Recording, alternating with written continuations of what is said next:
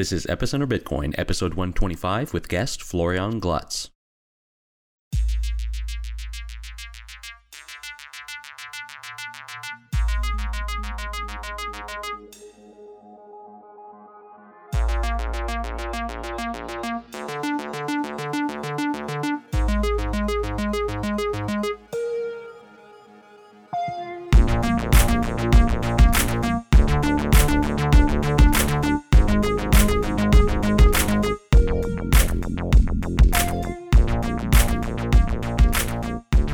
Hi, welcome to Epicenter Bitcoin, the show which talks about the technologies, projects, and startups driving decentralization and the global cryptocurrency revolution.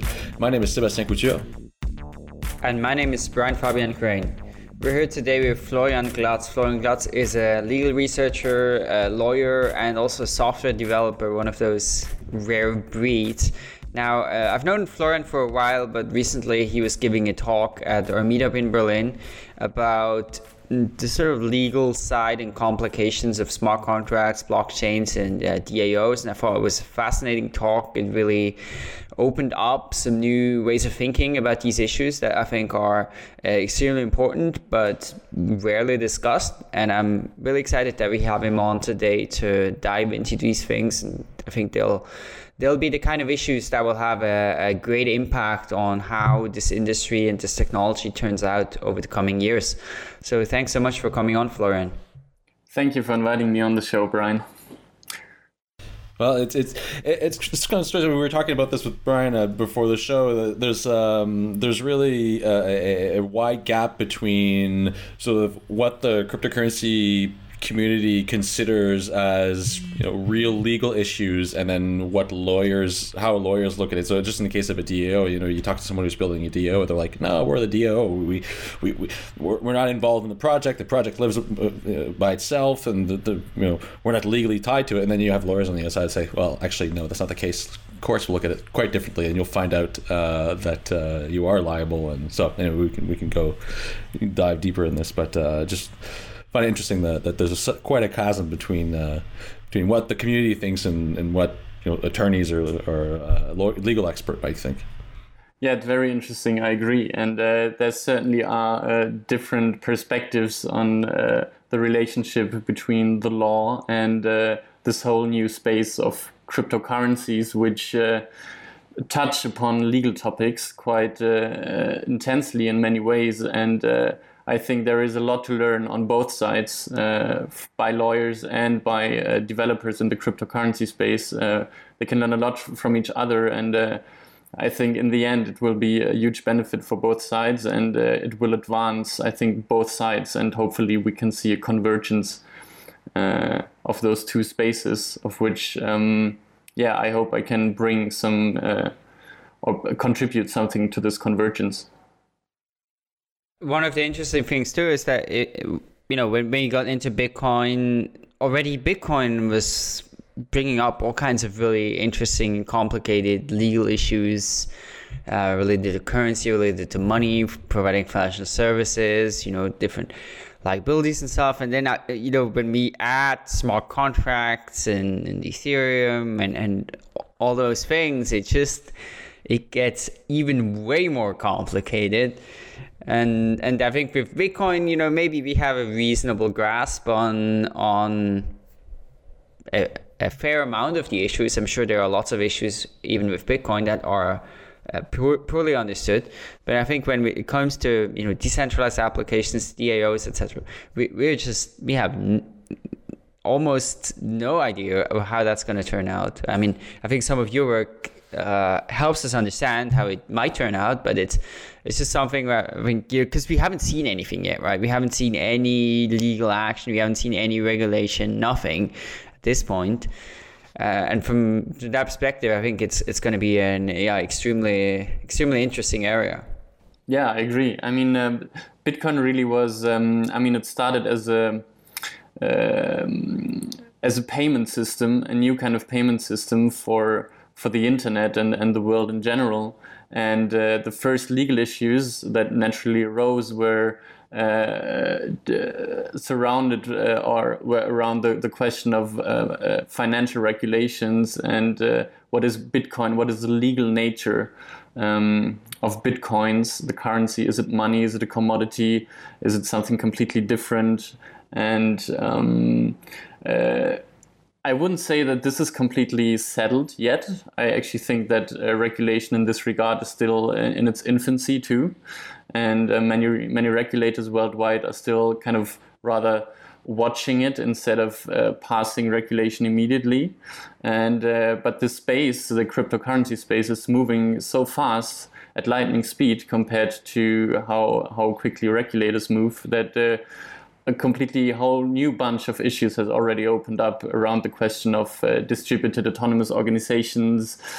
So some kind of non-financial application of this technology, and smart contracts, which touch upon our idea of what a contract is from a legal perspective, and so on. And there is basically a big game of catching up from the side of regulators, lawyers.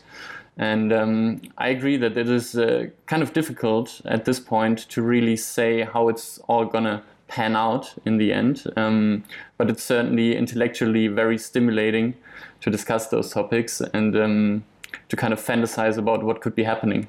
And it's definitely at the intersection of, even science fiction, I would say, what is happening here. And that's just super exciting.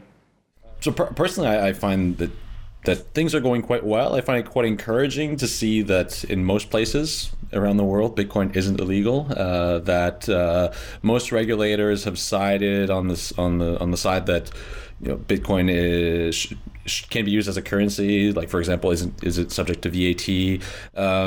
And just recently here in France, last week, the French government put out this sort of new set of laws governing crowdfunding and crowdlending, in which they encourage the use of experimentation with the blockchain and as a means to secure positions or bonds within a crowdlending scheme. So I think from my perspective, I think that things are moving in sort of the good direction. They're definitely looking at it and taking a sort of a wait and see approach, but it is quite encouraging, I think, on that regard.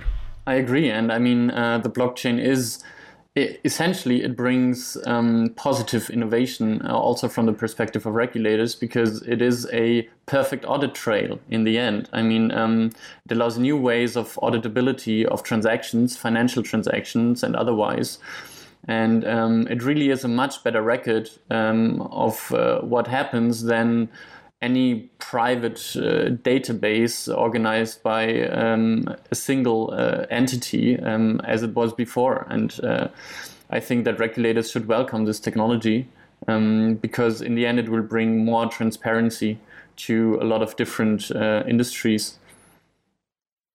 So in your talk that you gave in Berlin, you started by kind of positioning blockchains and smart contracts in a larger context of innovation in law and technology in law.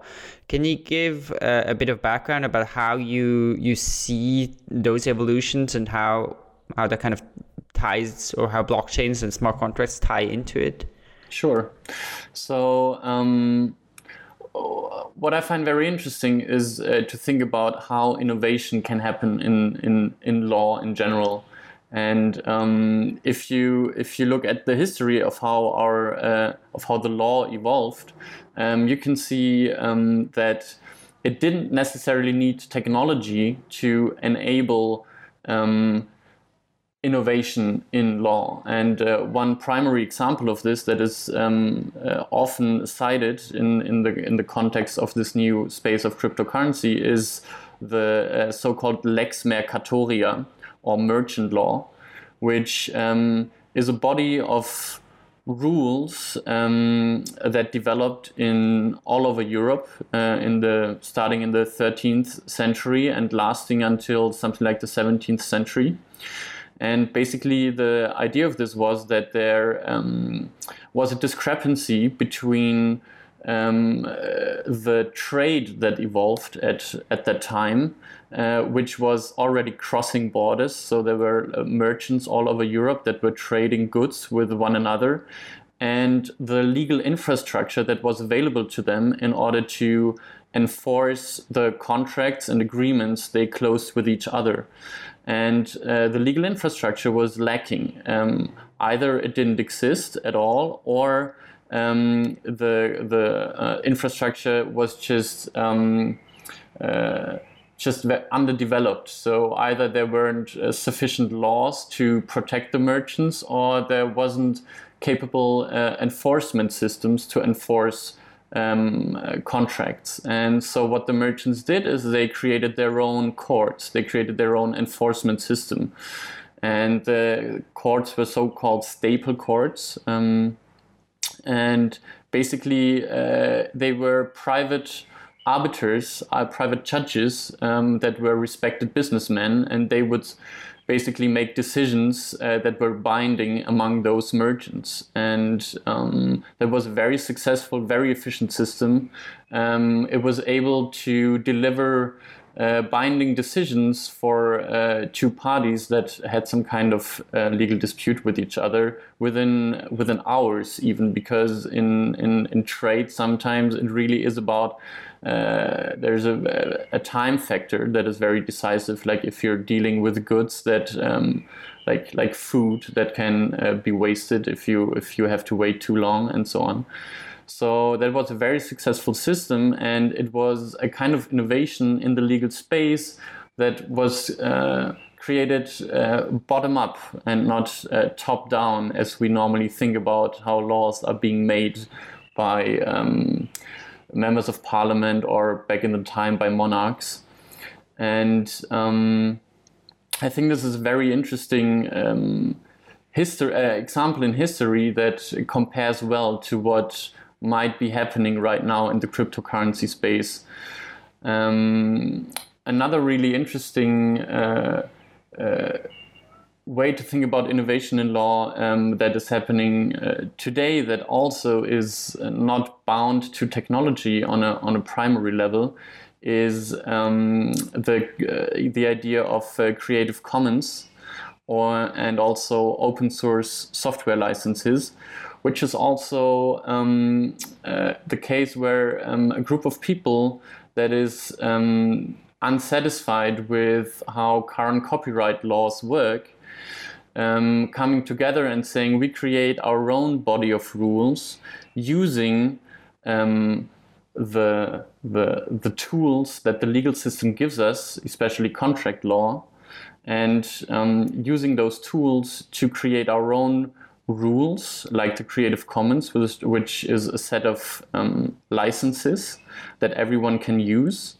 And what the Creative Commons does is basically it liberates copyrighted goods, in the sense that it says, well, instead of using the legal default way, which is if you create a good that is copyrighted by default, which means all rights belong to the holder of the copyright, it says, well, now this copyrighted good can be shared among everybody. You don't need to ask. You just need to respect some kinds of rules, which can vary, but basically it reverts the legal order, the legal default. And this is also a really innovative use of the law in order to create something new, something useful for people. And it's also something that was created in a bottom-up process, basically by people seeing a need to change the law as it works by default and creating something that is more useful. And I think that is a really, really nice way to think about innovation in law, and also to realize that it's possible. It's not always necessary to go through the procedures of lobbying politicians to pass laws and so on, but actually there is the ability of people to create their own change that they want to see in the world. And I think that's a very encouraging example of how innovation can happen in law. Absolutely, and of course, Creative Commons is something that's extremely valuable, and I hadn't realized that sort of merchant law had emerged from the bottom up like that. And as you mentioned, perhaps with smart contracts, we may see something similar happen. Maybe in a few years, we'll look back on it as something that has emerged from sort of the developer community, crypto anarchist community, Bitcoin community, whatever you want to call it. So coming back to smart contracts, this is a term that gets thrown around. I hear it being thrown around by people in all industries all the time. I'm sure, Brian, you probably hear it as well. And there's people just throwing around that term and not really necessarily knowing what's behind it. It's like this buzzword. So let's try to define what a smart contract is. I suppose there are probably multiple definitions, but how would you define a smart contract? So standing in between this software developer identity and the identity of a lawyer, my favorite definition is really that of the original one by Nick Szabo, who's also a lawyer or a legal scholar and a developer. And he defined smart contracts originally as a set of promises that are specified in digital form, and including the protocols within which the parties perform on these promises. So that's a very abstract definition of what a smart contract is, but it really ties together the software component by referring to digital promises, digital form, which basically means software, code, and the concept of the legal concept of what a contract is about, namely promises. Party A promising to party B to perform a certain thing in return for something else. And I really like this definition. And promises, you could say, are the mutual rights and obligations that are that define the nature of a contract, essentially. And the digital form it's very abstract, but it's machine readable code, I would say. And protocols within which the parties perform on these promises could be anything. And I think the most popular implementation of this kinds of protocols that we're seeing was Bitcoin in the beginning, and now it's Ethereum, I would say, which offers even a bigger variety, a bigger choice of promises that you can formulate. And there are different definitions of what a smart contract is. Like Ian Grigg, who invented the Ricardian contract, as he called it, says that smart contracts are just state machines with money. So he's really already talking about smart contracts as applications on a blockchain, for example. What's the importance in that definition of there being a protocol? I think it's essential because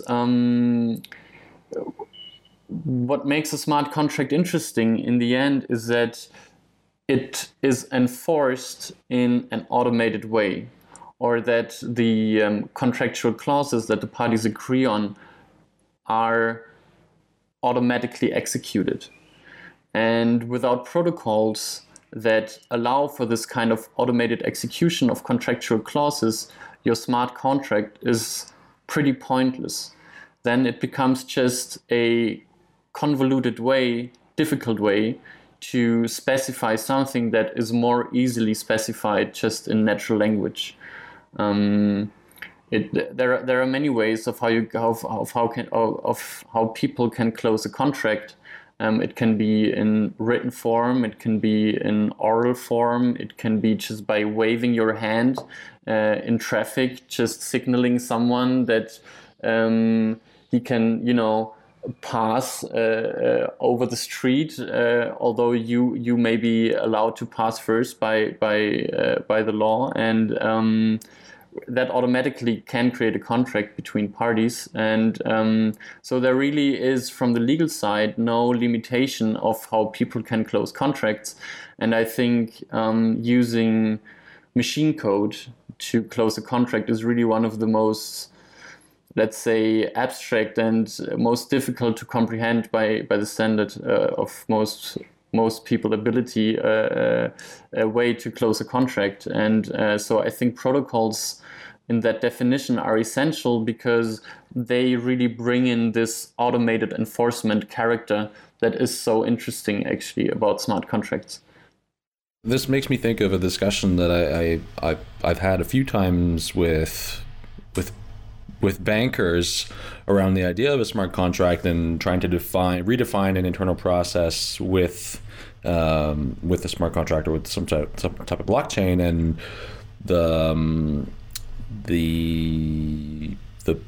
I guess the point at which smart contracts stop being interesting in that context is when you have to hand off the smart part of the contract to someone who initiates a payment over SEPA, for example. Since we're not, at this time, we're not using cryptocurrencies, open cryptocurrencies on a wide scale. We're still using SEPA, etc., for bank transfers. So that smart contract and automated part ceases to become interesting when at some point in the process you have to stop and someone has to push a button to initiate a payment over essentially a private payment network. Exactly. I think that it makes no sense for if the contract that is written in this machine code has to be understood essentially and then executed manually by a person. The whole point of it being written in machine code is that a machine can understand it and execute it in a completely autonomous way. There are many issues when you try to make people understand this machine code. There are many limitations of what you can actually formulate in machine code. Of course, like for example, Ethereum is always touted to be so interesting because it offers a Turing complete programming language. But Turing completeness isn't really a savior when it comes to basically shifting from a legal contract regime to a smart contract regime. One interesting way to think about this is also given to us by Nick Szabo, who distinguished between so-called wet code and dry code. And by dry code, Szabo means machine code, software code that is understood by machines, and wet code, which is language that is processed in the brain. And of course, I can write software code that is then read by a human, and that human can try to process that code in their head, but then it becomes wet code again. And I think it is just on a semantic level a very limited way to express a sentiment or meaning with machine code. I think human language is a much more suitable tool to communicate between humans.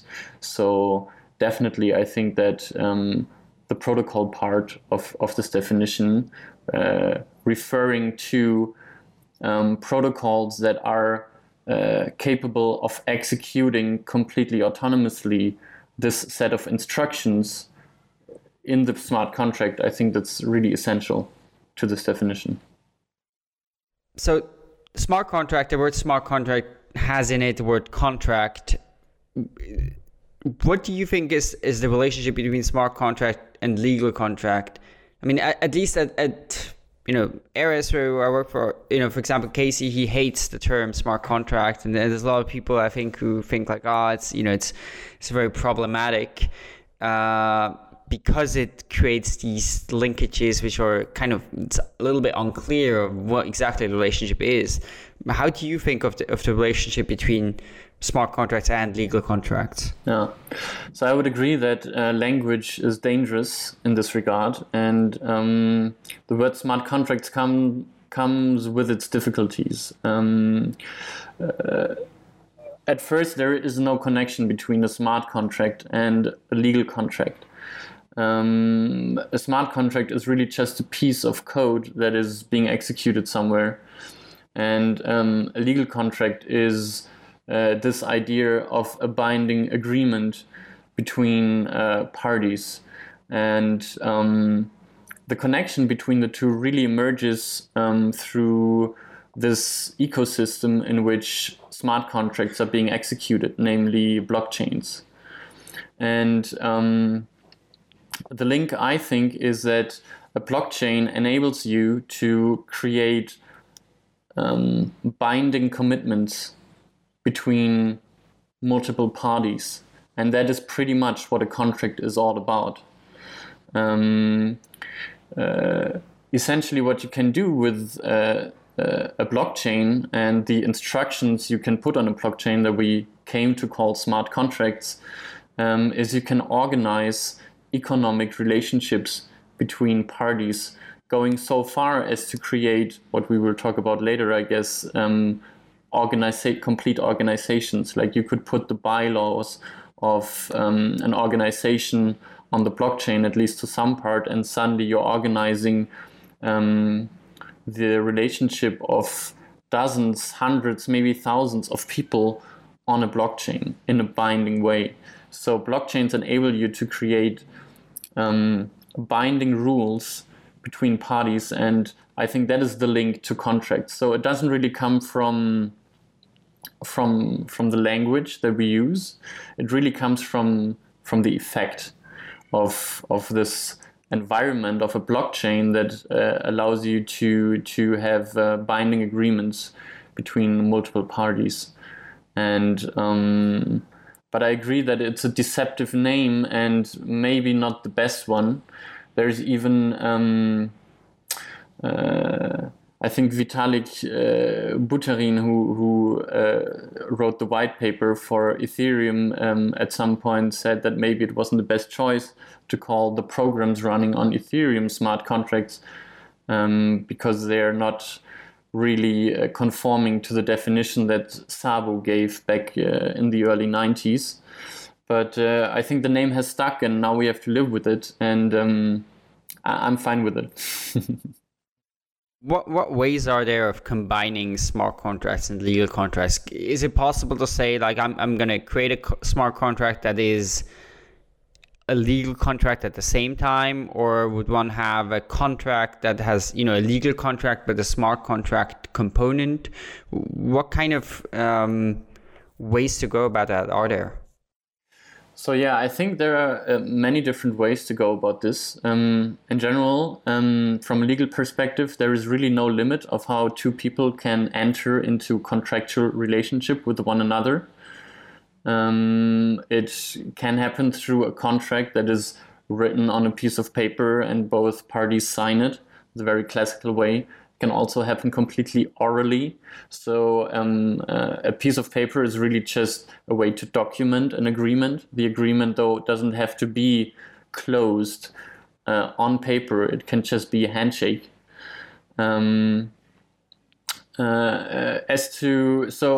that means essentially that you could close a legal contract through a blockchain-based smart contract system without a problem. Of course, in practice, there might be problems because blockchains allow people that are completely pseudonymous, not anonymous, but pseudonymous, to interact with one another. So I can start to have a binding relationship with someone else of which I don't even the name, at least the address. Maybe I know the IP address through some method, but that's the only identifier I might have of that person, but probably I have nothing. So it becomes pointless at this point then to think about it as a legal contract, because there is essentially no identity attached to the other party, and I can't, even if there was a legal contract, enforce anything. When it comes to the practicality of combining those two, the very first ideas that have been put out is basically to create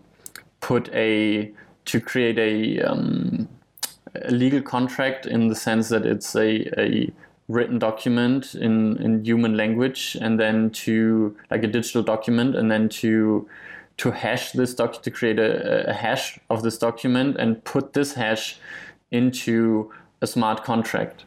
And basically this creates a link between the smart contract and the document that has been formulated in human language. This would be one kind of simple way to create a link between a smart contract and a legal contract.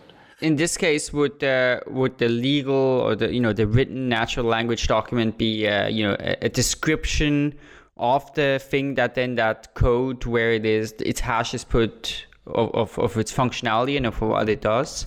Exactly. So I think the devil is really in the detail here. So there is kind of this obvious way to make a link, but then you have a link between this legal contract and the smart contract. But what does that mean then? Let's say you want to go to court with this contract and enforce some claim that the other party didn't fulfill.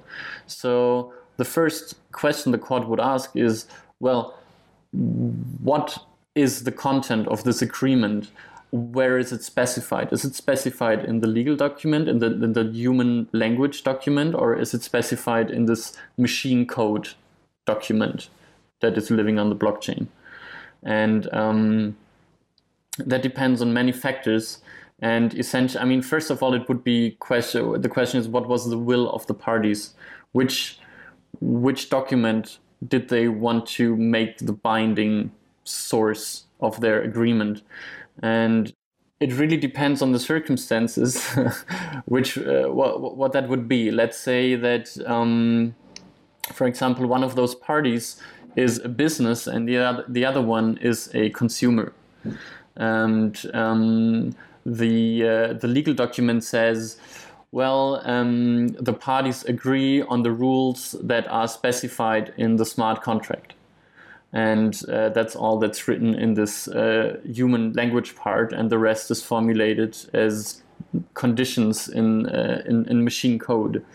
Now, I would venture to say that this is not possible because the consumer might not be capable of understanding the machine-written code, and the court would say, well, due to consumer protection, this is not a valid way of how to specify the contractual obligations of this relationship, and therefore the court would basically just make up its own rules of what the relationship would now be between those parties.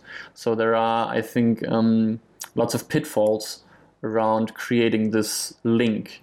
Now, if you would say that the human language document contains a description of the code that is being executed in the smart part, the question then is, what happens if you have a bug, for example, in the machine code, and something different happens than has been described in this human language part? Is someone liable now? Who's liable for this bug? The creator of this contract? Or is it the other way around, that there is a bug in the human language part and actually the machine code part is the ultimate source of truth? So this is definitely something that that people trying to do this should consider, and they should at least make it very clear in the human language part which one of those documents is supposed to be the ultimate source of truth when it comes to what the content of the agreement is. But as I've said before, there might be limitations due to consumer protection laws and so on when you actually try to defer to the smart part, saying that ultimately the source of truth is in the smart part. I don't think this is possible under any circumstance, under every circumstance, I mean. Let's stay a little bit on there, because that was one of the things that I thought was very interesting when you were giving your talk at the meetup, and it made me wonder about the viability of a lot of the things that people are doing in the Ethereum ecosystem and with decentralized applications. So what exactly does that mean? I mean, does that mean that if you create decentralized applications, you kind of need to have a first of all, bug-free and complete description of, all the possible events that then has to be kind of signed off by the user in order to have a kind of a legally binding agreement there? I would say yes. If you have the constellation where you have a business and a consumer closing a contract, then I would venture to say that this the smart component of this contract, but also the legal component of this contract, is falling under the regulations of general terms and conditions, at least in the European territory. And in the European territory, that means that general term contracts that are general terms and conditions have to be formulated in the language of the consumer. And so like the formal language in the country that the consumer resides. And like in my case, it would be German, or in the UK case, it would be English. And it would definitely not be machine code. Machine code is not an official language in any jurisdiction that I know. And that would basically force the developers of or someone who uses decentralized applications and wants to close contracts with consumers to consider this, and basically to offer a description of whatever the code does in a natural language form in order to make this a legally binding agreement. Now, what so many people cherish about this whole idea of smart contracts is that you don't need the legal component, that you don't need to interface with the legal system in order to create binding contracts, in a sense, smart contracts with other people. But as soon as you're getting into the area of running a real business, of having your identity, like your real identity attached to your decentralized application, I think it's unavoidable to think about the fact that you are probably closing legal relationships with the people, with the customers of your business, although they might be solely interfering with you through a blockchain-based system. Today's magic word is contract. CONTRACT. Head over to letstalkbitcoin.com to sign in, enter the magic word, and claim your part of the listener reward.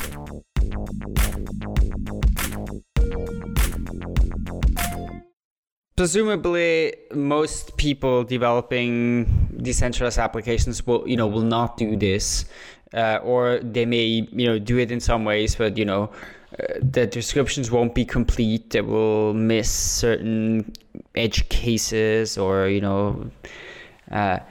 what are the implications of that? I mean, let's now say it is developed by some developers that are, one can find through their GitHub username, or maybe there's even a company that's hiring those developers that's developing that.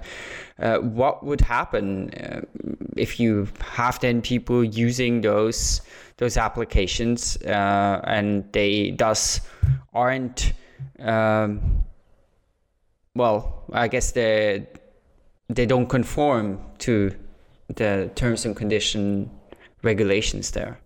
Well, that would mean that certain clauses, certain actions that the smart contract takes are not a consequence that the customer would have to accept. Let's say that some event triggers an action by a smart contract, and that clause in that smart contract is something that by the rules of by the regulation of general terms and conditions is something that is not allowed. Like there are lots of limitations in the terms terms and conditions regulation that forbid things like, for example, clauses that are surprising for the consumer. Like, let's say you close a consumer contract and it says that, in small print at the bottom of the last page, it says that you're buying a car, and in that contract on the last page in small print it says, well, you're also selling your house, like you're giving your house for free to the merchant of the car, right? I mean, that's a completely surprising clause that is not valid in this contract because the consumer totally didn't expect to also give away his house when he bought this car, right? That's a very extreme example now, obviously, but it could be that certain things that the smart contract then does lead to a state that the consumer doesn't have to accept. Now, if the consumer then goes ahead and takes this whole thing to court and says, well, this thing happened, and I don't think this is legal. I don't think I have to, pay this fine, pay this kind of deposit that I deposited within the smart contract relationship. Then a court could rule that indeed this is a clause that is invalid according to general terms and condition regulation, and then the person running this decentralized application would have to transfer back or would have to pay damages to that consumer. So that would be one possible consequence. I'd like to perhaps give my idea of how this could potentially be solved, or how we could remedy this problem. It's something that I've thought about before, and I'd like to get your opinion. And I'm sure there's lots of holes in it, but the way I see it is, I think code should be the one true source of validity of a contract, because it's, I think, objectively what is the least likely to have say contradicting claims in it. I mean, I'm not a legal expert by any means. I have a very limited knowledge of law and things like that. But I think that if it's machine readable, it's objectively true, I guess. And so one could imagine some sort of an open standard or protocol, or there could be multiple standards. There could be standards for merchant law, for consumer law, for like business law, that sort of thing. And when you write a contract in code, you define, sort of like when you're writing an HTML document, you say, okay, this is an HTML document. It adheres to this standard, and we can agree that this is the standard format, and it can be parsed. And so that it can be parsed to check that it adheres to that standard, and that there aren't any sort of contradicting clauses. So, for example, if you had sort of merchant law, you could have a standard that defines sort of all the types of clauses and cases, and like types of parties that you can have in a merchant contract. And with this, then if you can parse it, you could have libraries, for example, that generate the equivalent in natural language in all types of languages. But so that the contract that's written in code is always the sort of one true source of consensus around whatever the agreement is. And then through this process of defining a standard and parsing the contract and ensuring that the contract adheres to the standard that has been sort of defined maybe by a consortium or a community, or if you take the equivalent with the web, W3C for HTML or whatever, you could potentially think of a system where you have all your bases covered, from the legal the code to this natural language contract that can be passed on to a consumer or read by someone who doesn't read natural or machine code. Yeah, there are several aspects to this. So I definitely agree that writing a contract in such a way, basically, that you described several things right now. You described the idea of code being more objective, which I think is very disputable.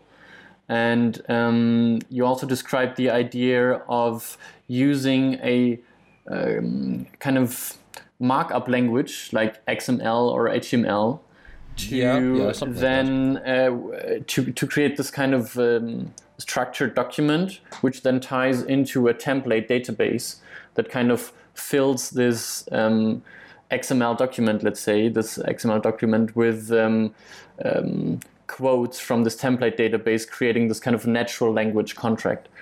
Now, it definitely leads to a more rational, more bug-free way of creating a contract if you go about it like this.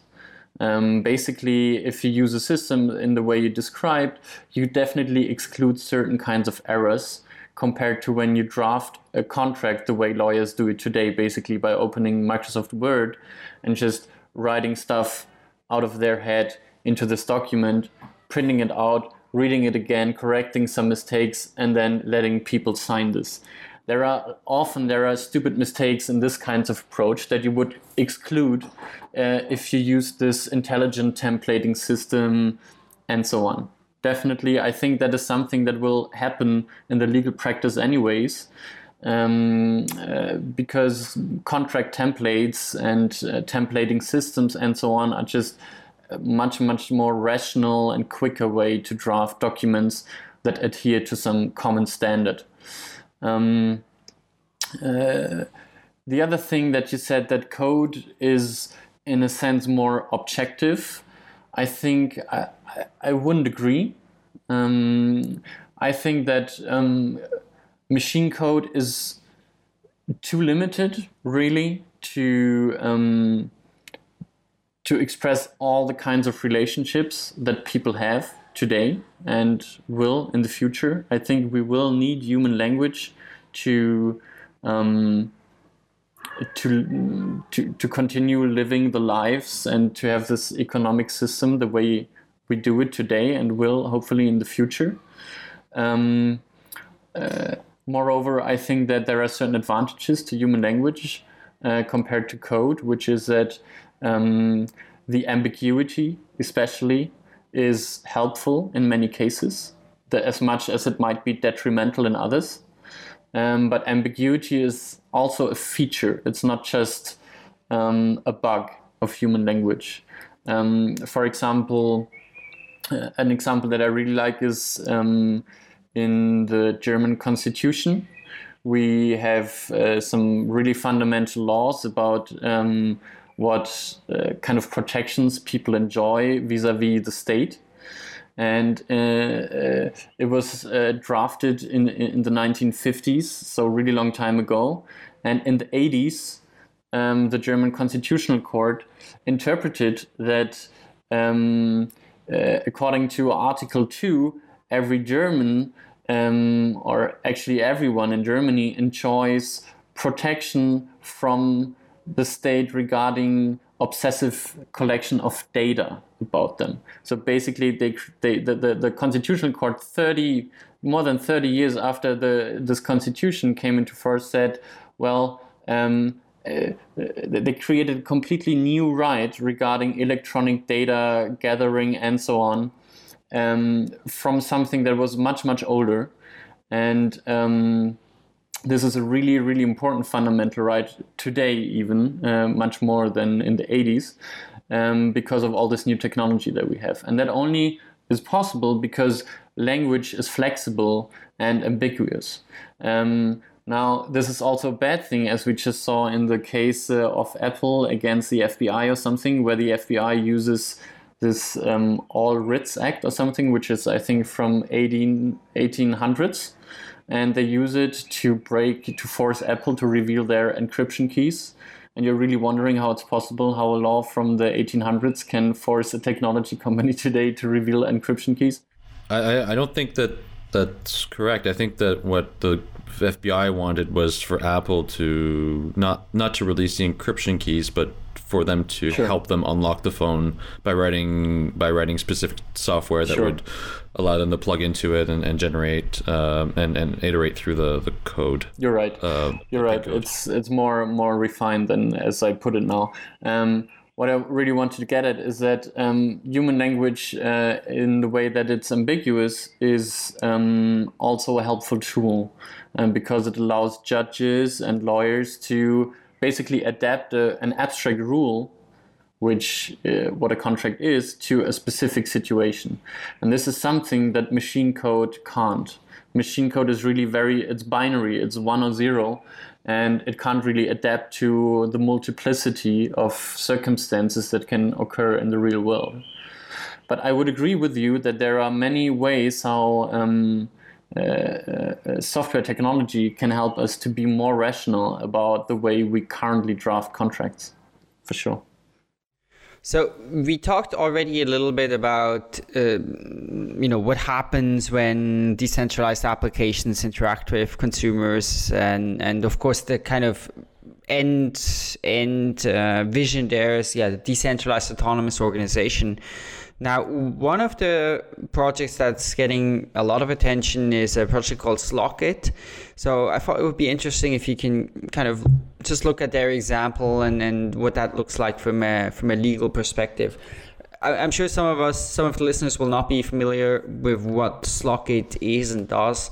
So perhaps it would be good to have a very brief introduction of how it works, and then we can talk about the kind of legal aspects here. So the way I understand it is that Slockit offers a platform to basically tie the blockchain to the Internet of Things. And the first application is a smart lock. So a lock that you can put on a door or a car or any other thing. And this lock can be unlocked and locked through transactions on the Ethereum blockchain. And basically there's the concept of an owner of this lock. So he's like the administrator of this lock, and he can rent out, for example, access to this lock to other people. And that's basically that's the idea what Slockit wants to build. Now Slockit has this really interesting way of going about this. They are not just this normal company that goes ahead and produces this stuff, but basically they are creating what they call a DAO, a distributed autonomous organization, which is basically a smart contract or a set of smart contracts running on the Ethereum blockchain, where basically they are running a crowdfunding campaign they let basically anyone who believes that this is a clever idea to create such a smart lock, let anyone pay money or Ether in that case, into this smart contract DAO. By that, those people become a shareholder of this DAO, a co-owner, and then this DAO would spend those funds that were crowdfunded to create this smart lock actually in the real world. Now, obviously, smart contract, although it's partially an autonomous entity in some sense, cannot, run factories on its own and pay people on its own. So it needs a real world entity to become actionable. And the way that Slockit goes about it is that they create a legal entity. Actually, they created it already. It's a UG. It's a German, basically the equivalent of a limited in Germany. And this limited they call it the service provider. So it's the component that makes this DAO actionable in the real world. And the Achilles heel, so to speak, of this whole idea is basically then the relationship of this service provider to this DAO. And the way that Slockit envisions it, at least, is that the DAO votes on who the service provider should be to create this lock, to manufacture it, to basically make the designs and hire people to build it, pay probably factories in China, or I don't know where they're going to produce it. And the question then really is, how can the DAO control what the service provider does? What is this relationship between this entity on the blockchain and with potentially thousands or 100,000s of individuals being invested in this, having voting rights proportional to their investment? How is this entity going to control what this service provider does? And I think it's a great experiment that they're doing. They do believe that this is the future of organizations, and I think it's great that they are trying it, because it really is an open question if it works, how it works, and what the pitfalls turn out to be. I think no one really knows at this point. I think one of the key elements of how the DAO wants to exert control over the service provider is basically by paying them in milestones. So as a first step, the DAO would vote on who the service provider is. It will probably be the Slockit UG, this legal entity. And then this legal entity has to deliver results. And it will be paid in milestones. And if the service provider fails or just doesn't deliver or whatsoever, the DAO will cease payment to the service provider. That's the basic model, I think. It's sort of like the service provider is providing some sort of proof of work, right? They have to present proof that they've done something. It should be produced a lock or whatever, and then the DAO pays them a reward. I don't know, I'm just thinking about this. The DAO pays them a reward for having produced this work. Yeah, they pay them a reward, or they pay them actually in advance in order to enable them to actually order all the goods and do all this. I mean, there is a certain risk on the side of the DAO that the service provider runs away with the money, but they reduce this risk by basically splitting the payments into milestones. But so from one, I guess, a few things here. So first of all, is it possible, let's say on the German law, for this company to have this relationship with this non-legal entity and to, get essentially all their revenues from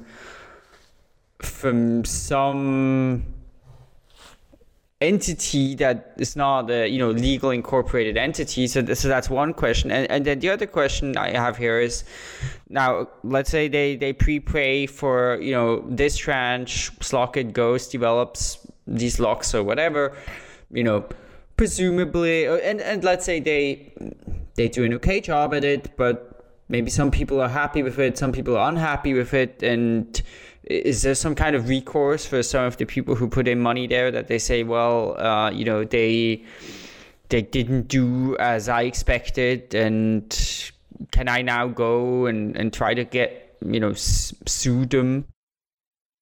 So the way that I think Slockit imagines this relationship to happen between the DAO and the service provider is solely through alignment of incentives, not through contract. So there are two ways to regulate this relationship between the service provider and the DAO, and one is through incentives and the other one is through actual contracts.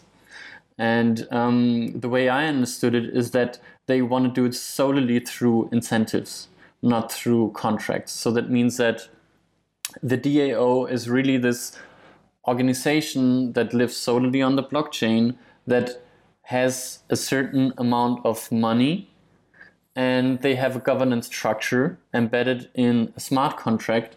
And this governance structure basically says they act upon majority decisions, in a sense. So the stakeholders, the shareholders, they will vote, and if a certain quorum gets met, then some action will be triggered or not. Basically, payments are going to be paid to the service provider or not. And I think that is the whole relationship that those two entities will have. And I think it is the easiest way to organize this. Now, people are already thinking much further ahead, trying to create a closer link between a potential DAO and a legal entity, which would basically say that you create a legal entity and in its bylaws you say, well, this corporation is being, all decisions regarding this corporation are being performed on this blockchain smart contract, and whatever is being decided there is going to be executed in this legal entity. Now, this is a completely different way to go about this, and it contains much more problematic areas from a legal point of view than what Slockit is trying.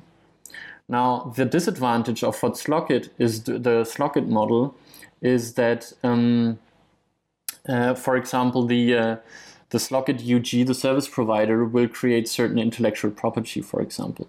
They will create branding stuff, logos, whatsoever. They will create maybe patents regarding how this lock works. They will create trademarks. They will create copyrightable stuff. So this is all intellectual property that has to belong to some legal entity. It cannot belong to a DAO. A DAO is nothing recognized by the law, so they cannot hold any IP. So in the case of Slockit, the question becomes, well, if the DAO at some point in the future becomes dissatisfied with the work of this specific service provider, what is going to happen to this intellectual property? Officially, legally, it is still owned by the service provider, and there is no way for the DAO to force the service provider to transfer this IP to, I don't know, the next service provider that they elect. Now, if you think about incentive alignment as a regulation mechanism again for this relationship, you could say, well, then maybe the service provider has to put this huge deposit into the smart contract, and if they don't give back the IP, then the DAO will get this deposit, like the security deposit. That's mechanism design. But I mean, how big will this deposit be, right? You don't know how successful will a Slockit lock be. Will the IP be worth millions, billions, or will it be worth nothing? And so there have been people on the internet suggesting that the DAO should have a proper legal entity as a real-world equivalent, and this then can hold the IP and so on. This is not the service provider model of Slockit. This is really a different model. This is really saying that, okay, a DAO has basically kind of this legal real-world entity that is still the DAO, and that's not the Slockit model. And in this other model with having a real-world kind of identity as a DAO, then maybe this legal entity can hold IP and so on. But I think it's not clear if this is possible from a legal perspective. Yeah, very interesting. I'm extremely curious how this turns out. Somewhat tied to this, there's been an interesting article by Stephen Paley, who was writing about the idea of being able to sue a DAO, in particular that, if you have a DAO, which is this sort of, non-legal entity there, that, well, courts are not going to say this is just some, non-legal entity, nobody's responsible. They're going to say, well, this is an entity that has a legal character, and in particular, I mean, he was talking about the American context, that this would be considered, kind of a general partnership, and then sort of everybody would be liable, and potentially, the courts would take somebody or potentially anybody that's kind of involved in this to hold accountable, maybe take damages from. Do you share that assessment?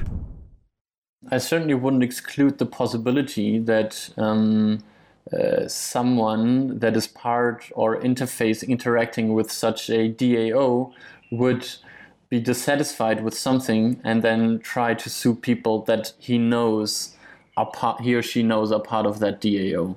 that's certainly something that could happen, because although in general in the blockchain world, at least today, there is still this idea of almost anonymity or pseudonymity, it is very easy to in some cases to get the identity behind some person interacting on this with this blockchain identity, and then it's totally possible to go to court and claim things. If this is going to happen really depends on what this DAO does. Like, for example, if you have, like I think Stephen Paley talked about an insurance DAO as an example, and that definitely is a very dangerous game to play, I would say, because an insurance DAO is something, it's unlike the Slockit example. A DAO insurance basically just works with the assets on the blockchain, monetary assets, and basically creating insurance pools, for example, with Ether or some other token that is worth something. And then if one person has an insurance claim, then there is a subgroup of this insurance DAO that assesses this claim, and they can decide whatever, and maybe they make a totally wrong decision. And then if it's about a lot of money, I'm sure that the person that feels betrayed will go to some court and claim the money if it's about a substantial sum. In the case of Slockit, I think it's different, because there really is a very simplistic relationship between this DAO and the service provider. I don't see why because they have this idea of the DAO paying the service provider in like milestones, there's this very clear, I mean, if the milestones are kind of small enough, not too big, I think it is kind of a relationship that would work, where I think there is a low risk that someone would go ahead and sue this DAO. But in the case of an insurance, that's completely different. Insurances are classically about you need a lot of money, concentrate a lot of money in an insurance in order to make it work in the first place.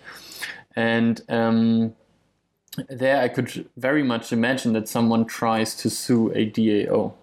And that's just one aspect of it. I mean, another aspect is that you can't run an insurance business without being regulated in the first place. Insurance is a business that is under the supervision of financial authorities, and you can't really run such a business anonymously. So even if no one sues that insurance DAO, public authorities would anyways try to find out who is running this insurance DAO and try to identify the people behind it, because they are running an illegal scheme if they are not regulated.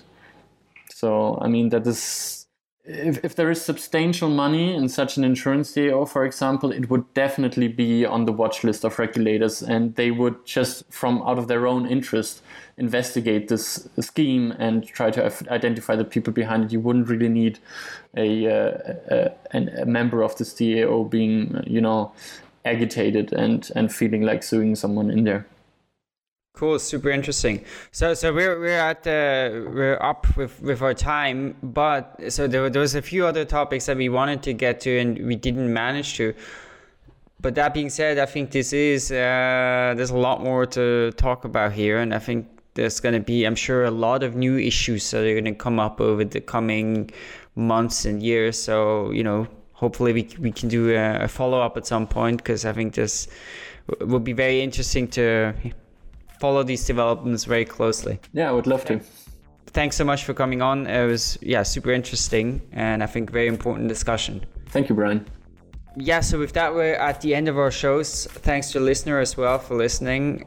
So we're part of the Let's Talk Bitcoin network. You can find our show and lots of other podcasts about blockchain, Bitcoin, and related topics on letstalkbitcoin.com. You can, of course, subscribe to our episode on any podcast app, on Stitcher, and you can also watch the videos on YouTube. That's on youtube.com/epicenterbitcoin. And if you'd like to, you can leave us an iTunes review or a review on Stitcher or some other platform, and send us an email at show@epicenterbitcoin.com. and then we can send you one of these t-shirts, and we would really appreciate that. So thanks so much, and we look forward to being back next week.